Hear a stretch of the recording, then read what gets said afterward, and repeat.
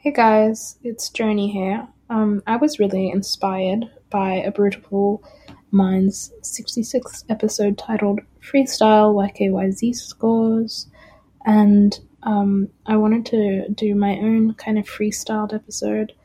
I usually, despite the fact that on this account it doesn't necessarily sound scripted, it is.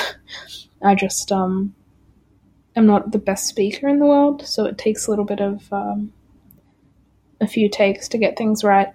Anyway, this episode I wanted to talk about something that happened. I recently got glasses, and they aren't normal glasses, they're actually blue light glasses.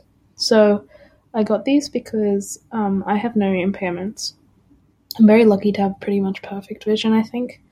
But in saying that, I don't want my eyes to degrade because I use computers every single day. I'm in an office a lot of the time. I'm under lights that have, quite blue undertones. And these glasses are really awesome. At least, I don't know, maybe it's not a super important thing to have blue light restriction through the glasses, but they also come with a little bit of UV protection, which is nice.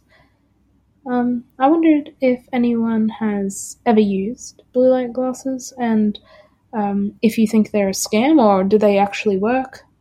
I'd love to know.